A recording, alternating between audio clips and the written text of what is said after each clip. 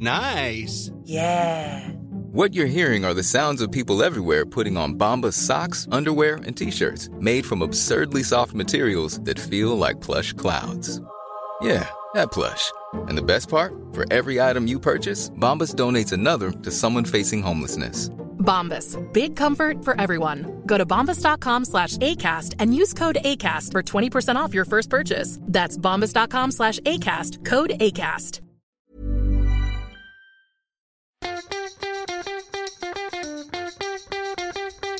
From Barangaroo Studios, the AusBiz COB is the key stuff you need to know about the day in business and finance.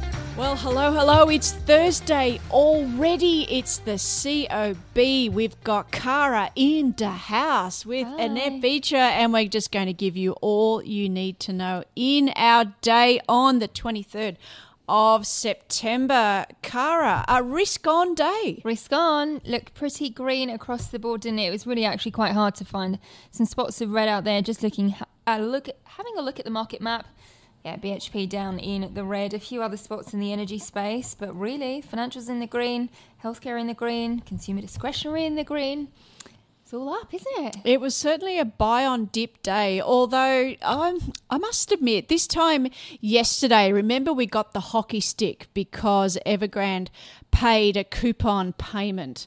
Now, why that is a groundbreaking market-moving piece of news, I still scratch my head. But in terms of stemming the bleeding, but to me that means suddenly on Twitter, everyone has sent around the calendar for coupon payments. Well, this is the thing. There's still payments to come, right? So this story is definitely not over. It might be a risk-on day today, but the risk is still there. Yeah, quite a few people. Of course, we had lots of views today. We will stick with Evergrande for a minute. And one of the show notes I'd really like to highlight, I spoke to Jonathan Wu over at Premium China Funds Management. He is very much of the view that let Evergrande fail. So this is not a Lehman's moment, but of course, tying back to the Chinese government's common prosperity is anyone who signed up for a house, so they'll carve out the assets, let another developer build the house, so that's the people in the houses. But foreign investors, you're on your own. So we were sort of half joking that common prosperity does not include international investors. Well, there you go. And Ned Bell from Bell Asset Management was another one that joined the conversation. He's in the newsletter as well. He says that Bell Asset Management does not invest in China, and Evergrande is an example of why he's sticking to the small caps and the global pay and avoiding China when it comes to that risk. I mean, here at AusBiz, we like to say, do your own research, and buying in China, you really need a lot of research in order to have comfort in exposure. Now, of course, we are a couple of minutes in, and it's time to mention the Fed. Heaven knows I've been up since 5:30 just making sure that something didn't go terribly wrong, because obviously here at AusBiz, we have run through the whole thing. In terms of the messaging, I thought in trying to deliver a taper without the tantrum, Cara, you seem to have pulled it off. Yeah, he does. I mean, I kind of woke up and was like, well, nothing's really happened. The markets liked it. Aussie dollar kind of just sitting pretty, the same levels that we've seen for the past few days. So, yeah, it does what it says on the tin. Yeah, it does indeed.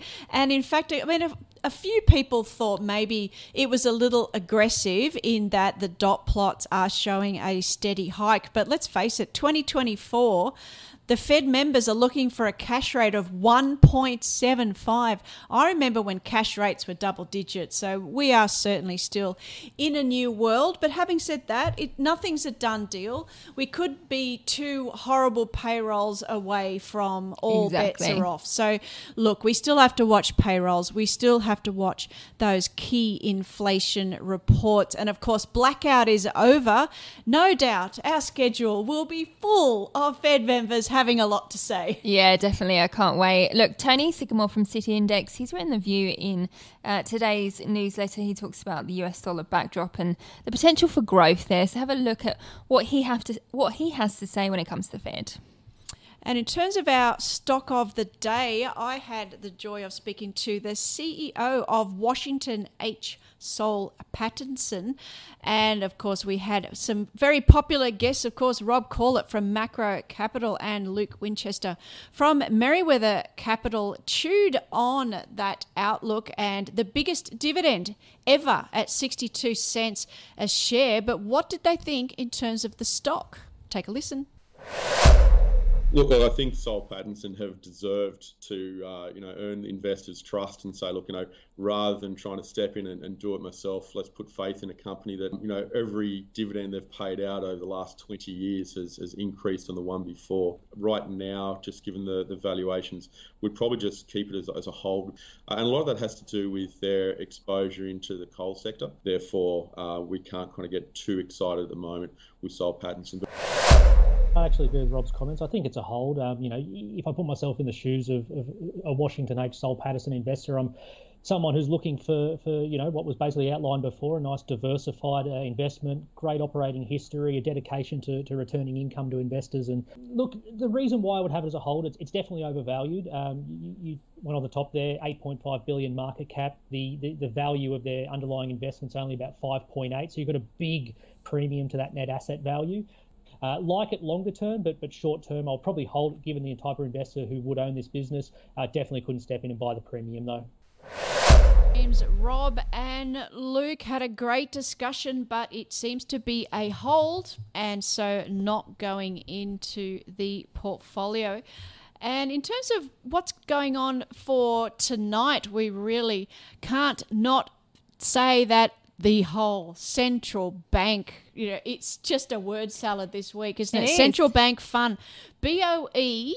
What do you think, Cara? You spoke to anyone who expects anything from the Bank of England? I haven't, but I'm hoping for a bit of a more hawkish tone. I mean, look, the outlook now for the UK is pretty good. Sterling looks like it wants to pop slightly higher, sitting around the 136.50, so it's taken a bit of a hit over the past couple of trading sessions. Yeah. Keen to find out. We are keen to find out. I mean, Mike Saunders was an old City colleague of mine, but he just won't take my calls anymore. No. Why is that? Once you're an NPC member, heaven forbid. So he's looking for some friends on the dissenting group of it's time to pare back those purchases sooner rather than later.